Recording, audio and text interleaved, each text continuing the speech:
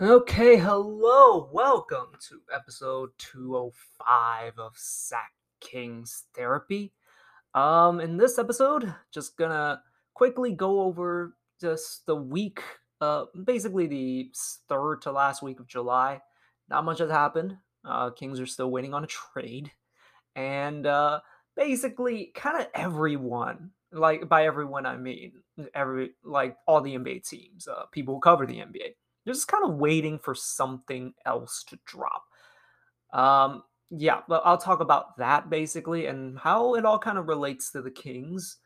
And I'll talk a little bit about the over under that was released, the possible lineup possibilities if no trades, or like, I guess, basically, if no trades are to happen. I think even if the Kings make an addition at this point, it's going to be a very small thing because not much is out there. And then I'll just talk about some national stuff, and also I'll go over the wrestling news today. Today is the 22nd of July, 2022. Vince McMahon announced that he is retiring, and we'll get into that. As I don't know if you've noticed by now, I've been the only one talking because Fong is not here. I know sometimes I ramble on for like the longest intros, but yeah, he is not here today. He is on a business trip. I will explain to him what that is on the next episode when he's back. But yes, he is on a business trip. Okay, all right. So what are the topics today? So it's the dog days right now. There just isn't anything happening. We had, the draft, free agency. The first day of free agency, Kings signed Malik Monk and traded for Kevin Herter. That's basically their biggest move so far. And yeah, ever since then, small minor moves. They signed KZ Opala and Chima Okiki. Or is that how you say his name? God damn it. I don't have it in front of me. Fuck. Well, anyways, yeah, Chima. And that's basically been it. Otherwise, not much else has been going on. And so, in the dog days of this period, of the NBA period, really the only dead period of the NBA season at this point, or the NBA off season, everyone is kind of waiting on something to happen. And so far, nothing has happened. Mark Spears went on ESPN to just. I didn't even watch the full interview. I just watched the part where basically he said on ESPN that he thinks Keegan Murray could win the Rookie of the Year because he's gonna hit the Kings are gonna have the most wins out of that top four, and probably top five, because Jaden. I forgot if he said Jaden top five or top four, but basically, out of all the lottery picks, you're talking Paolo Banchero, uh, Chet Holmgren, Jabari Smith, and then you have Jane Ivey in Detroit too. Like, the Kings are going to be that team. Like, that is they're basically the only team in that bunch that's actually going to be chasing wins. Maybe Orlando like tries to chase wins, but like they don't really have the requisite talent. I don't think. Well, like, they do have some, sleep. They do have some secret weapons, if you will. They have Jonathan Isaac, who hasn't played in 2 years. They have Markel Fultz, who's going to play a full season. I forgot the status of Mobamba. I think Mobamba is on that team, but they have talent, but they're all young for the most part, and young guys just don't win in this league. And then you have Chet Holmgren on the Thunder. They're young.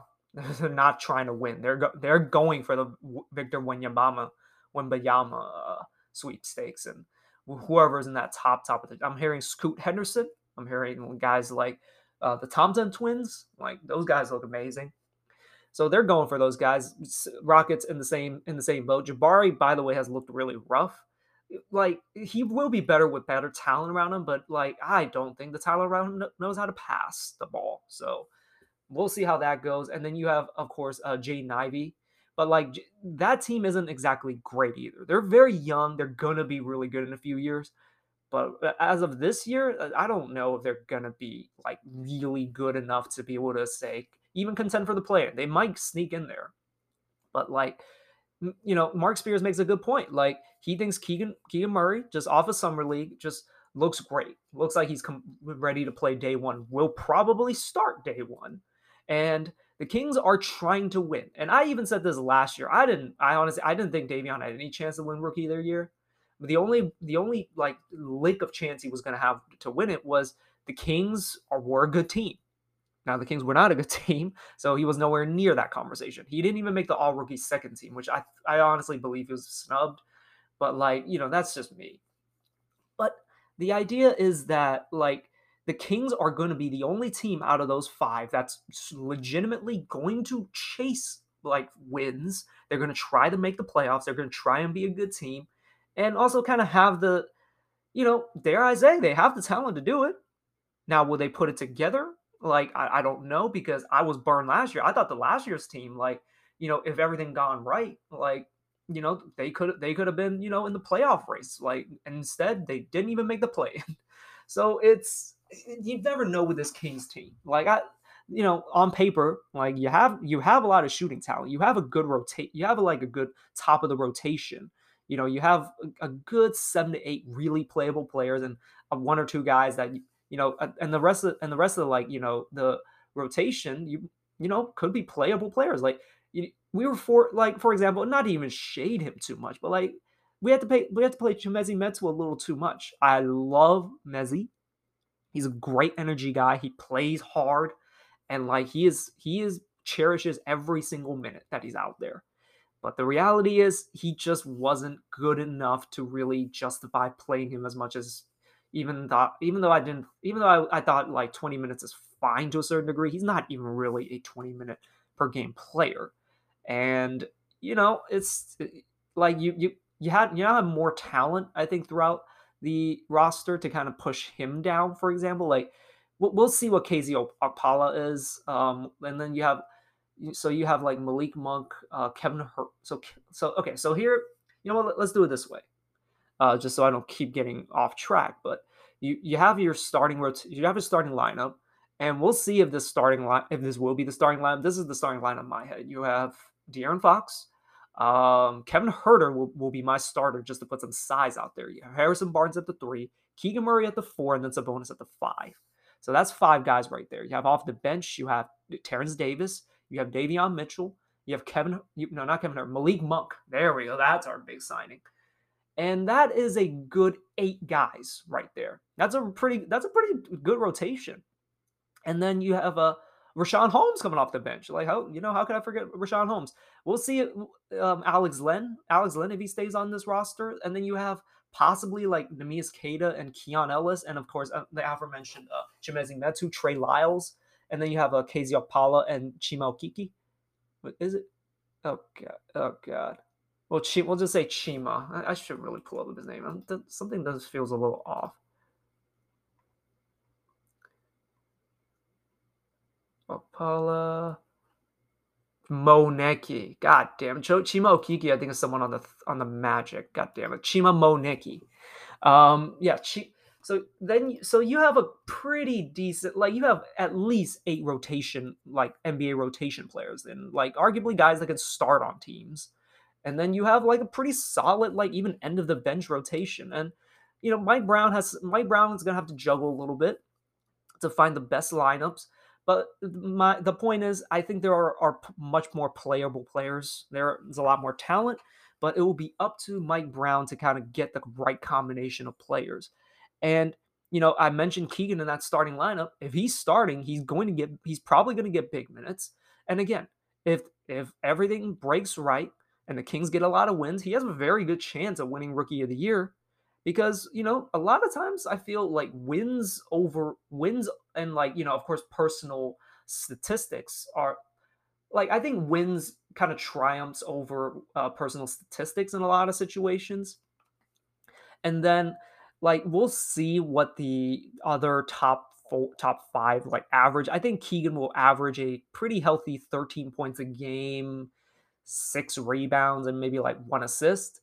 Like not great numbers, but if you're like a strong contributor on a good team, like I think you have a good chance. And like Paolo will probably maybe put up something closer to 20 points a game. But like if his team is only like winning 28 games, like that's tough to just win the Rookie of the Year out of that. But because like you look at last year, like the two top guys were on winning teams. And like I honestly thought like Evan Mobley should have won, but I think he missed a lot of games. But like, you know, those two guys were on winning teams. And I think the third was Cade Cunningham, who had a really slow start, and that matters. But like the idea is like, the Detroit Pistons were ass for the most part. And just that kind of drags down Cade Cunningham. So I think that Mark Spears is right, and me being the optimistic Kings fan, I'm I'm I'm like inclined to agree with him. Like, in we'll see, like again, how this Kings team turns out, and yeah, but, I mean, right now we just don't have. I think who said it? Yeah, it was Brendan Nunez basically saying that Keegan showed a lot in summer league, and he showed that he's probably an NBA ready player.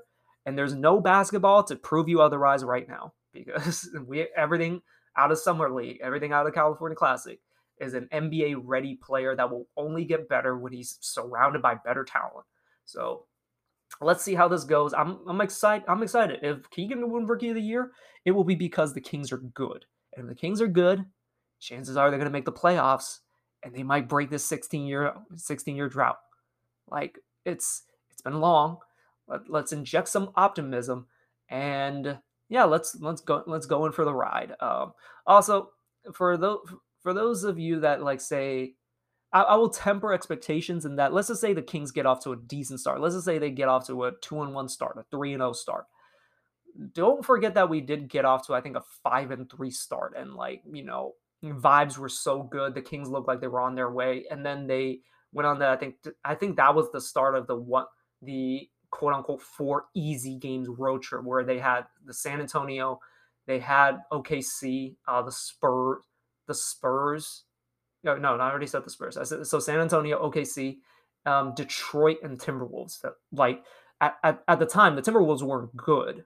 Like they were actually struggling, and that was expected to be a 4-0 road trip, and then like they end up going 1-3, almost worse than going 0-4 to a certain degree. But like just going 1-3 on that road trip was where everything fell apart. What I'm looking for is how this team like handles adversity. Now, maybe we get out of the way early, although that's going to be a bumpy ride, and it's going to be hot takes flying. But I want to see this team be able to handle adversity because like when everything's going your way, when you're winning and the vibes are good, it's easy. Like you just feed off that energy and you bring it to the next game. When you face adversity, you got to have those tough conversations. You got to go into that locker room like, pissed off. Like that's when things get tough, and that's when, pressure makes the best diamonds, I think is the saying. And like that's when you'll see if this team is truly different. And last year they proved otherwise. I'm not gonna fall for it. Like I think Jason Jones has basically like warned us that wait till Christmas. Like Christmas is by the time you'll kind of figure out like what kind of team that the Kings are gonna be. When you find out like a bunch of other teams what they're gonna be. And yeah, we're just gonna have to be patient and just not overreact right away. So yes, I do think that Keegan. I do think like a roundabout way. I think Keegan Murray will be a Rookie of the Year candidate, and I'm hoping that the Kings. I'm hoping like that comes with the Kings being good as well. 'Cause, I'm banking on them being good. They've just disappointed us for so long. At a certain point, things have got to change, and there are signs pointing that way. And let's hope I'm right, and let's send some good vibes going. Okay. I mentioned him a little earlier. I want to talk a little bit about Mike Brown now. Mike Brown is a defensive coach, and I'm really looking forward to that and just seeing what he's actually able to do. Now, I just watched a interview with Anthony Slater on ESPN 1320, and he talked about like the defensive schemes, like the way that Mike Brown teaches defense, and how he was able to basically craft like an incredible defensive scheme where you have guys helping each other out, different types of coverages, and basically utilize the Warriors roster last year, and to be able to actually even like basically having a top defense despite missing Draymond for like a good chunk of, I think he only played like 40 games like last year. Like missing a good, I think like missing a almost a good half of the season.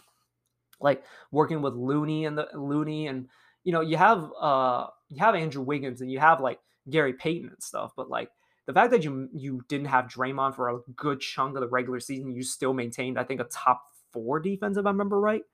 That's impressive. And like I want to see like if like things are going to probably point towards like Mike Brown being able to do something with this with the Kings and making them at least not 27th or like 30th in defense. You know, Anthony Slater kind of mentioned like he crafts like incredible schemes. He teaches defense really effectively, but he's also teaching Draymond Green. He's teaching Andre Iguodala. Like those are your actual leaders on the floor to be able to like commandeer that defense and get everyone in the right places. The Kings don't have those guys, so like Anthony Slater used a very funny analogy. Like he's gonna go from teaching PhD students in Draymond and Andre and Steph Curry and those guys to basically going back to high school and like teaching starting almost from algebra, because Kings have been a shit defense for the better part of these 16 years. They finished in the top 20 twice in the last 16 years. Like, I had a discussion with another Kings fan, and he was talking like, you know what? I just want offense, right? I just wanted to have a good offense, and that will carry us to the promised land, which is the playoffs. I'm not talking about a championship. Let's relax. But I like just looking at basically the offense of the Kings have been all over the place. They've been like top 10 like a few times, and but like consistently they're a bad defense.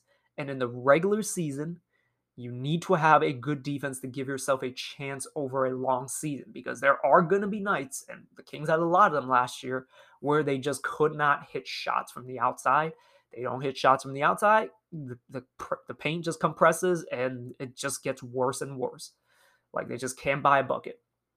And in those kinds of cases, they need a good defense to fall back on. And that's where I hope Mike Brown is able to figure something out. Now, I had mentioned many times, like, this was before the Chima and the KZ Opala signing, that somebody needed to play defense on this roster. Kevin Huerter's for the most part, from what I've seen, a solid defender, not exactly a lockdown guy, but smart and big. Like Malik Monk, not a good defender for the most part, although not as bad as what his reputation is. But like those guys don't play defense, and then De'Aaron like has his issues. I think if in the right situation, in the right scheme, he can succeed. Sabonis, good positional defender, but he's not really a rim protector at all. Like the pieces that Mike Brown is working with is definitely a downgrade, but I think he can scheme us, the Kings, to at least, let's just say, 23rd in defense instead. And then if Sabonis and Fox can run the offense effectively, like 23rd might be all you need. You can run a 10th, like the 10th ranked offense, and then the 23rd ranked defense. That should get you at least like in the upper tier, hopefully, of the play-in. We'll see how that plays out, but like I want to see what Mike Brown is able to do. Like, again, I'm very optimistic about the Kings this season, although cautiously. But like, if things were to work out right, like the Kings are able to, gel on defense and then just let the offense come their way, and they should be able to with two very dynamic offensive attackers in De'Aaron Fox and Sabonis, and like honestly, like a lot of people have echoed this sentiment. It all kind of falls back on the stars. Like it falls back on De'Aaron Fox being, I think, better on defense. I think that's the most important part with him. And like if he's like better on defense, like you might not end up being in so many close games. I mean, you have a bit of a cushion and you can play a little bit more loosely on offense, and you don't have to like, quote unquote, like reserve all your energy to like, to basically ISO in crunch time. Like you can take yourselves out of that situation and like, you can just win in blowouts. Or like, if if you play better defense throughout the game, you just wouldn't be in those. Yeah, I'm just repeating myself, but like you wouldn't be in positions where you're in position to lose a game because like it's a close game and you just don't have enough gas like in the fourth quarter to close out the game. Instead you could have like closed it out earlier if you played a little better defense, and you're never in that position to begin with. That's the hope because like De'Aaron, I think is I'm still a believer in De'Aaron. I think he's actually a good. I think he can be a good closer. He's shown flashes of it before, and like I think the offense will come to him if you let it kind of come to him. And let like Sabonis like make his life a lot easier on offense. Embrace like that pairing, and then like putting more of his focus on defense. That changes this team a lot, and I think like whatever scheme that Mike Brown plays with, like whatever he kind of crafts for this specific Kings team, it all starts with De'Aaron at the tip of the spear. Like unless you are like I'm also an advocate actually for starting Davion next to De'Aaron. Now now I get it, like that's a really small backcourt, and like if you're starting Keegan Murray at the four, like that is a pretty small like front court as well. But I think you can put like Davion on the best perimeter attacker and like just have him like pester him for like a good 30 minutes, and you can figure out what to do with De'Aaron, like hide him on a wing, or like hire him on, or put him on like a two guard, because I feel like De'Aaron's a lot better at guarding two guards than he is at guarding point guards. So we'll see if that's an option. Another option for a starting lineup, another thing that Mike Brown might be able to play with. Now, this is with the caveat that this roster stays the way it is, and particularly meaning that Richaun Holmes stays on this roster. Now, I don't know about Alex Len. I think they can do this with or without Alex Len, but Sean Cunningham floated out the idea that um, there is a possibility that Richaun Holmes is going to be on this team, and there is a possibility that he could start next to Sabonis. Like he can either be the four or the five. I think they're pretty interchangeable. Like I think Sabonis ends up guarding the five, and then Rashawn is actually agile enough to guard the fours. Now, the feedback that I saw on Reddit, like not a lot of people are fans of this move, just because the spacing is going to be pretty brutal, especially if I especially if Sabonis can't shoot through. If either one of them can't shoot threes. Now, I've seen the videos of Sabonis shoot, like working with lethal shooter.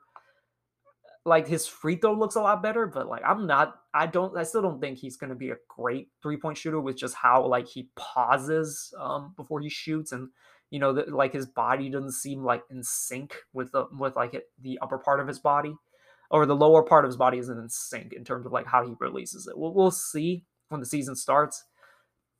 But especially in the case where Sabonis like can't shoot threes, like that's going to be really tough on the spacing. However, my argument with that is that I thought last year Alvin Gentry prioritized offense way too much. Like there were a lot of moments where I wanted them to actually go double big, like have Damian Jones play next to Richaun Holmes, and like live with what you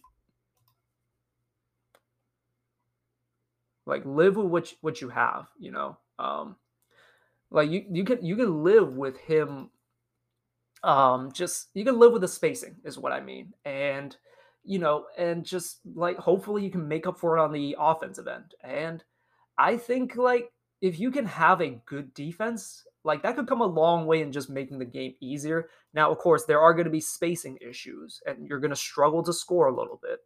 But again, I think Alvin Gentry leaned way too much the other way with offense, like particularly playing Buddy Hield way too much, and like not playing Mo Harkless for a lot of the season, like for a lot of games. Like I thought Mo Harkless was really good throughout the season for the most part, and like I wish he played more because he definitely had an effect on the defensive end. But um, Alvin Gentry just wouldn't play him, which was always really confusing to me. So I think like you can do a lineup with Rashawn, and I think you can start these guys next to each other even, and just prioritize defense and let the offense kind of like see if this lineup works at least. Like Alvin was definitely not a fan. He only played like 5 minutes or something, or maybe even less than that, and just didn't go with it throughout the season. But like Sabonis is not a good rim protector. He is a good 5-man defender. He's a good positional defender one-on-one in the post. Like, he is a brute. And like that was one of the issues that I thought Rashawn really struggled with was like those big bruising centers.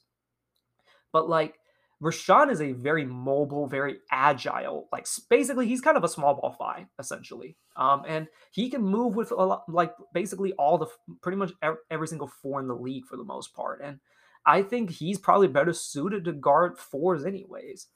And like you can, and I think he's a decent enough rim protector. He's not a great rim protector by any means, but like he you need some sort of rim protection behind Sabonis because he can't really do it on his own.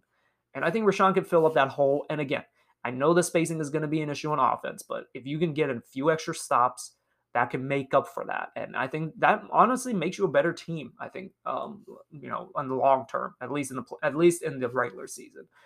So I'm actually okay with that starting lineup. So, you know, we'll see how this shakes out. Rashawn could be traded. Harrison Barnes could be traded. Alex Len, Trey Lyles, all those guys can be traded for the most part. I think the other guys are probably safer, but we'll see how this roster shakes out. And there's a lot of possibilities that Mike Brown can play with, and a lot of it is going to be on Mike Brown to be able to kind of juggle these lineups and kind of try to make, I guess, try to just make the best lemonade he can out of, these less than ideal lemons. Okay, let's move on to just something else about the Kings real quick. So the over-unders were released for the entire NBA. I don't have, of course, the full list in front of me because I never do. I'm never prepared. I specifically wrote down the Kings' over-unders. So Sporting News had them 31.5 wins this season, and then Action Network had them 32.5. So let's just say their over-under is 32 wins. Now, I'm a believer in the Kings. I think they have a very good chance to make the playoffs, and if all things go right, they very much could. And like that could be like through the play-in, and then they win a game, and they get into the playoffs. Who knows? But I think the over/under of 32 is pretty low, and I would definitely take the over on that. Now, I fall into if you guys didn't watch the Kings beat, Brandon Nunez was in the same boat in that he said it was 30. He was going to take the over on 32 wins. But when Sean Cunningham pushed him on it, do you think they're going to win 36 wins? Do you think they're going to have 39 wins? And would you take the under? And Brandon Nunez took the under. So somewhere it's going to be in between their win total, I think. I would actually bet the over on the 39. Although if I actually had to bet money, that's a tough one. I might have to say the under. Although I think I can definitely be talked into taking the over. You know what? I'll actually take the over on that. I think they're going to win more than 39 games. Like I'm generally an optimistic guy, but like logic dictates they're probably going to win 32 games or win more than 32 games. However, I'm not confident in saying like they're going to surpass that like majorly. Are they going to get to 39? Very good chance they don't. I'll just say that. So that's kind of my thoughts on the over under. I think 32 is pretty low. They definitely take the over. I was actually very close to putting a bet on the Kings to make the playoffs last year. Until I know there's ways around it. I'll have to do at least a modicum of research. I never bothered to, but they didn't allow me to put down a bet, so didn't bother looking at that. But I was close to putting money. Like I think I was gonna put like $100 in it, and if they don't make the playoffs, I lose $100. No big deal. But if I do, I was gonna get some money back. So that was gonna be really cool had they make the playoffs. Now, of course, they didn't make the playoffs, so I was gonna lose my money. But instead, I didn't even put down a bet, so I'm good. I don't make any money. So, anyways, yes, 32, definitely take the over on that. Okay, that's all I have for the Kings. Just quickly recap some, I guess, national NBA news. One thing I've noticed just listening to some podcasts this week, not a lot of love for the Lonnie Walker signing. And I was really surprised. Like, James Ham is not really a fan of Lonnie Walker. Now, Lonnie Walker was a name that came up that like when I've like heard that he wasn't going to be re-signed by the Spurs. Now, of course, that could be a bit of a red flag on its own, just because the Spurs, like they're a great development. They're a great team. They're a great organization, and the fact that they did not want to re-sign him is a bit of a red flag. Maybe there's something going on with this, like some personality stuff going on behind the scenes. And then, like, if you actually go and look at his averages, he's a career 34% three-point shooter, a career 41% from the field. Like, it's not great. And last year, he had a really bad year, or really inefficient year. 40% from the field, 31% from three. And then, yeah, for 12 points a game. Just not great stats overall. And it's definitely a guy that's probably a lot more of a project than I thought he was. Like, this is the this is just kind of like I guess, the flaw of being a Kings fan. You see a lot of players that just whoop the Kings' ass, and like Lonnie Walker whooped our ass last year and like destroyed us. Well, not destroyed us, but he had some good games against us, and then it kind of colors my view of certain players. Like you would have thought like maybe like Dylan Brooks was like one of the best players in the league. Like that dude takes some awful shots, but against the Kings, they're open shots and he just keeps making them. But like in a game against the Warriors, he ain't making those. It's just one of those things. But not a lot of love. I always thought he was a good energy guy at least. Like he's a a decent defender. Like as far as I know, he's not like great by any means, but like he's a solid defender. And the Kings I thought could have used him, but for what he signed for, what did he sign for? Is it on Basketball Reference? Let me check. He just signed. So he signed basically, I think a 2-year, $12-ish million contract with a player option for next year, if I remember right. Like the Lakers basically had to use their mid-level exception on him, and he got less than Malik Monk for sure, but like at the same time, like there is an argument like you might as well have just like Malik is probably a better signing than him, and we'll see how this turns out. But like I like Lonnie Walker for the most part, but not a lot of love for him throughout the league. Like Nate Duncan doesn't like him all that much. John Hollinger doesn't like him all that much. I was just surprised that just not a lot of love for him. Another one just relating to the Lakers. Lakers are trying to get Buddy Hield by trading Russ in some way. And today it was reported that talks are dead between a deal between the two, where basically they would trade Russ and a first round and one of their first round picks to the Indiana Pacers. Jesus Christ, starting to lose my mind. Uh, yeah, a first round pick and Russ over to the Indiana Pacers for Buddy Hield and Miles Turner. And yeah, they basically rejected that deal, and it's just really funny because you could have just had Buddy to start, and like you could have just given us Kuzma, you could have just given us Montrezl Harrell, and I'd be okay with that. And like you could have kept KCP, like it's not the colossal contract that you traded to Russ for. And by the way, I forgot about this. They gave up like the 22nd pick that I don't even remember who it turned into, to be honest. Who gives a shit? But like it's just one of those things where damn, the Lakers fucked up. Like you could have just had Buddy Hield, and for whatever reason they keep trying to trade for Buddy Hield, which by the way doesn't solve all their issues. Like their issue last year, sure, like spacing was an issue, and like getting rid of Russ will help with that, but Buddy is a terrible defender, and their big issue last year was ain't nobody there to play defense. Like you didn't keep KCP for, and like again, had you just traded for Buddy Hield, you could have kept KCP. Although for whatever reason, I think they really wanted him gone, which never made sense to me. But you could have maybe had some money to re-sign Caruso, maybe. Like apparently, just the Lakers just don't like being in the tax, despite having lots of the money. Granted, like I'm not a billionaire, so like what do I know? Maybe it's a lot easier for me to say they can just spend the money. I get it, but at the same time, like you could have kept Alex Caruso. You could have had at least like two defenders next to Buddy to kind of like hide him a little bit. But instead, you end up with Russ, who notorious doesn't play defense, goes for steals, and then of course doesn't shoot, and the issues are documented, and the fact that they're still trying to get Buddy, and like they're trying to trade Russ for him now is absolutely hilarious because you could have just had him in the first place and you wouldn't have pissed off the Kings and you would have saved us from saved the Kings from a bit of misery. I'm not gonna pin all the issues on Buddy.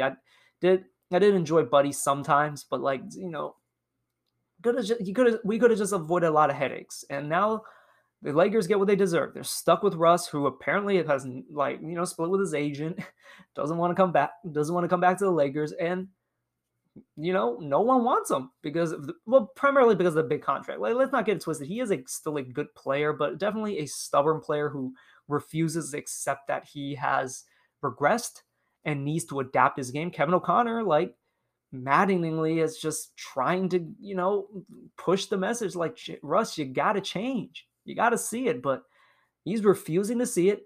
And I actually forgot. Someone brought it up, but he is very close to going through the Carmelo stuff. And the reason why Carmelo was able to come back was he accepted a smaller role and he could shoot.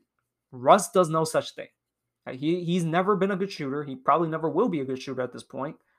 Like, he legitimately might be out of the league next year once his contract expires. Like, he probably gets picked up somewhere, but like it might be the Isaiah Thomas thing. Honestly, like the Carmelo, the Isaiah Thomas thing, where you're just not a good player anymore.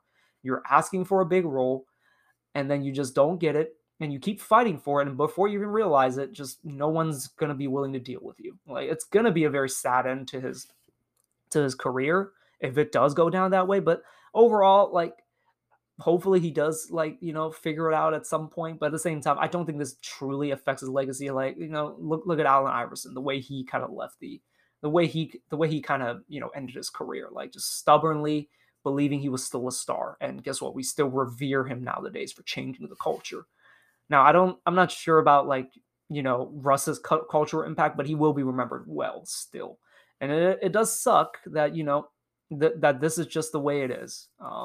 He doesn't fit on the Lakers. He doesn't fit next to LeBron James. And, there's a lot of sour feelings, it seems. It's unfortunate to see, I guess, I don't know how close they were off the court, but it was friends go, not being able to be friends almost because of, professional differences. And, I hope this kind of resolves itself. However, I'm not going to lie and say, like, this doesn't give me some sort of satisfaction to see the botched trade between the Lakers and the Kings completely blow up in the Lakers' face, and a bit, and still a little bit on the Kings' face. But at the same time, like, the Lakers are bearing the brunt of it, and it is time to just. This is why you don't listen to players too much on their input for who they should trade for, because like LeBron's is always like the term I use is just horny for like another ball handler to be able to like do the ball handling stuff.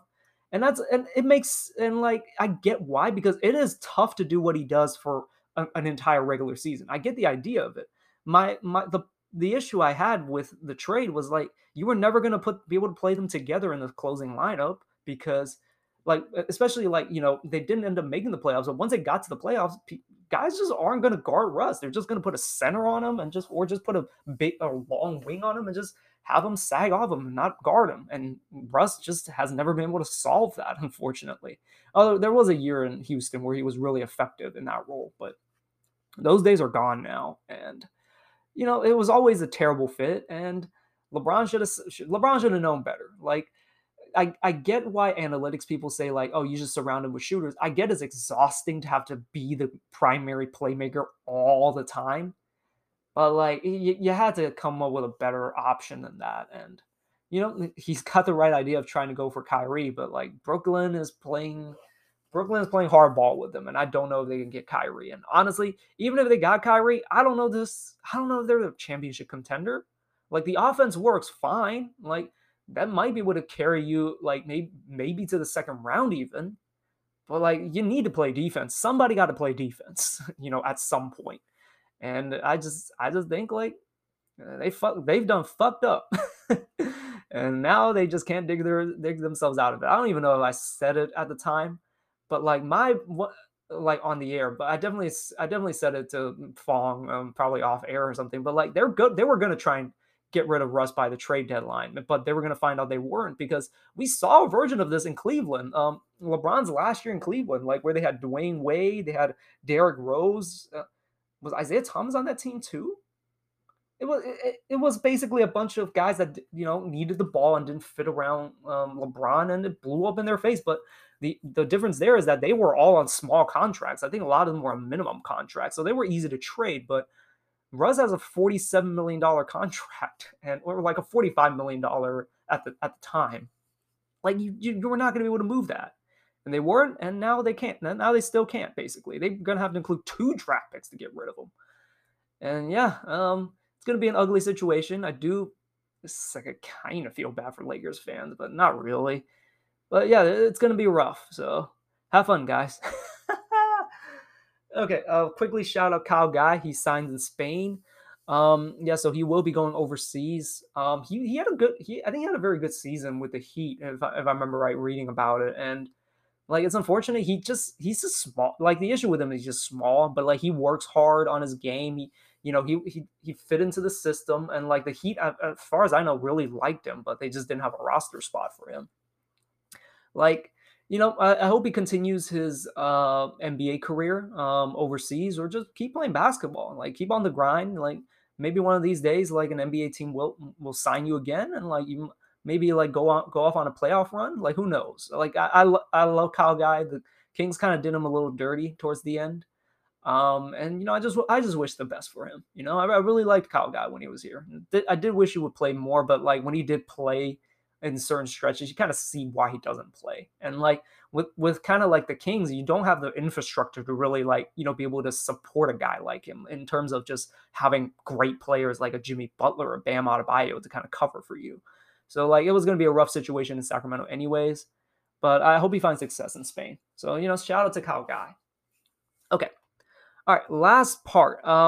Quick, just I'm not going to talk too in depth about it because I personally don't know all the details. Haven't really read anything on it. Have only really consumed this through Twitter.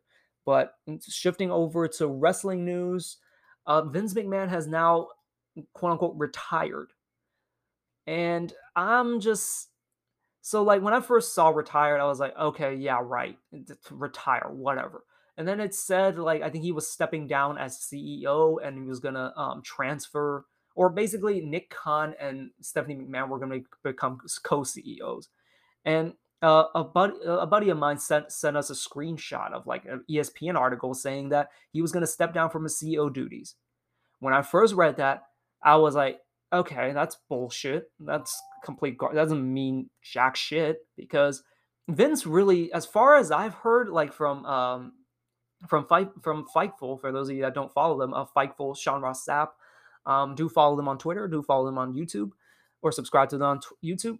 They've kind of broken down that Vince hasn't really been the CEO for a while. Like he's kind of delegated that to Nick Khan and Stephanie. Well, Stephanie not really, but like he's delegated it to like Nick Khan for the most part, and I don't blame him. I like one of my like biggest fears, I guess, like it's going on conference calls. Like who the fuck wants to do that shit? Like it's garbage. I hate that kind of stuff. But like I get it. It's business, business, business. But like that's the kind of part of business, and I'm just like, okay, I do that would be something I would never be able to really do.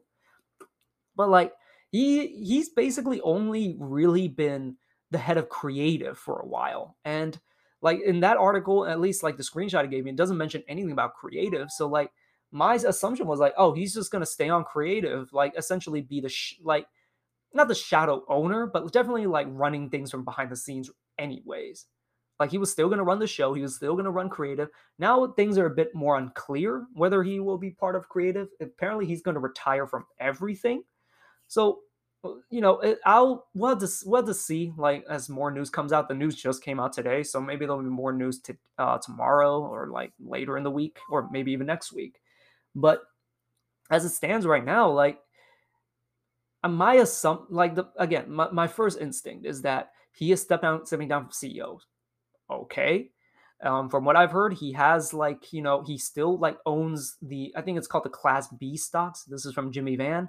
Like he just doesn't, which basically means he has all the voting power in for like on the board of directors. And like basically he still has control over the company. Like he's stepping down as CEO, but it doesn't mean anything if he's not going to relinquish his shares, if he's not going to like stop from running the shows.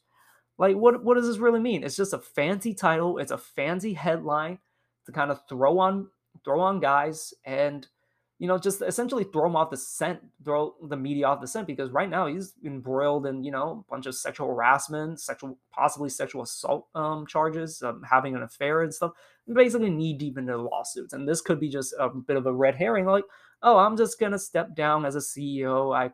I don't run the company anymore. Like, this company will be run by someone more reputable, someone more, I guess, respectable, winky face, like while he still runs creative. And ultimately, like, is it an end of an era?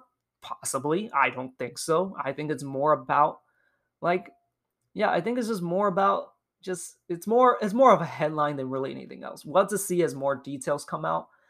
But my instinct is that he's still uncreative. He's still gonna write the shows. He's still gonna run the shows until he's fucking like in the ground. And he might take WWE down with him if that's the case. Like I think he's at that kind of level of insanity because he is not a normal man. I don't think I'm breaking any news. I don't think that's a news flash by any means. Like the man is 77 years old, is still somehow like doing 1,000 pound like lifts.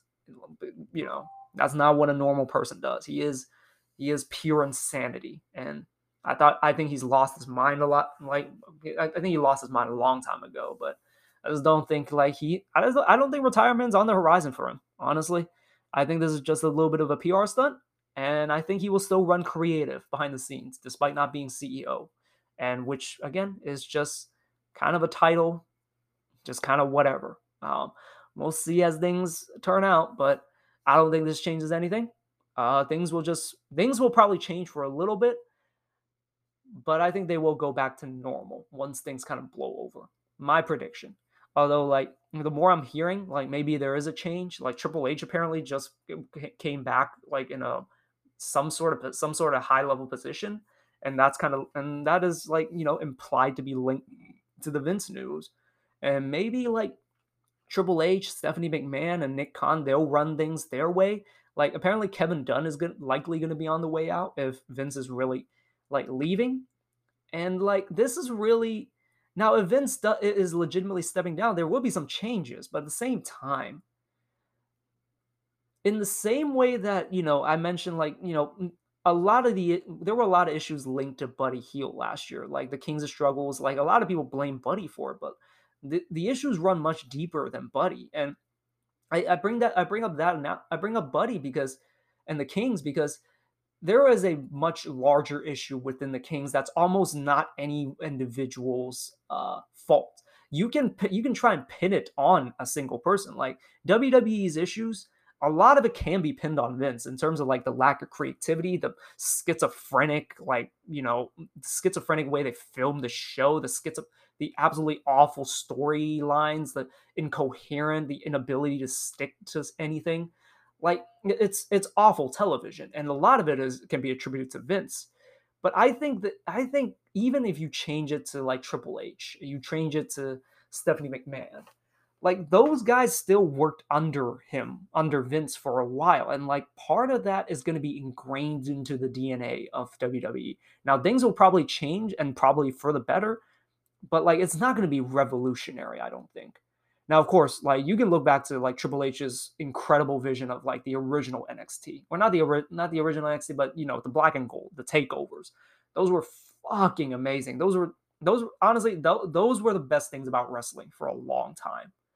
And maybe there's a version of that he can bring to the main roster, and maybe there's some revamping there. But Triple H is not going to be the savior of this. He's not going to be the almighty savior that's going to save us from all this garbage that we've essentially, if you're still watching, that you've grown accustomed to for the most part. And it it'll be more gradual probably, but I think it's still going to be the same kind of product with a little bit of better, possibly better storytelling, better TV, which could be a good, and substantial change. But I think it's not going to be the almighty shift that a lot of people like are talking about. Yeah, those are my thoughts. I don't think that much changes, and yeah, I mean it's shocking, but I don't think it's really anything. Um, that's just the way I see it. I'm open to change my mind, but as it stands right now, that was my first instinct, and with all the information that's come out, has not really changed my instinctual thoughts. So like, we'll see how things go. But what a time, I guess. Basically, this is arguably one of the biggest like headlines since Vince bought WCW. Man, I guess we'll go on this positive note. Like, you got to give respect to a certain degree to Vince McMahon for just being that much of a workaholic, that much of just, and then he's call him insane if you want, but you can't like question his work ethic. The man is insane. The man worked his way to the top, and of course there's dirty dealings. Not the greatest person, of course, with all these lawsuits, but there's something to admire about a guy that managed to monopolize an entire industry and build it in his vision, and basically had to force everyone to get into line behind him. And he set the industry standards and everything. There is something to that, and you know, respect to him. Am I gonna miss him? Not really. Do I think anything's gonna change? Not really. Um, but it was a great headline, and then, I thought it was appropriate to talk about it. Okay, that is all I have on my docket. Fong should be back on the next episode. Again, we're still planning on that Naruto episode. Hopefully, it comes out this weekend. Fingers crossed, because life gets in the way, and and for one reason or another, we just can't release a episode. But that will probably be the next episode coming out. If not, I'll be probably asking Fong some questions about the kind of the off-season moves, and also like the roster construction and what he thinks like Mike Brown brings to the table. But as it stands right now, thank you guys for listening to me ramble on for almost an hour at this point. Hopefully you guys enjoyed it, and I'll catch you guys back on the next one, and hopefully with Fong as well.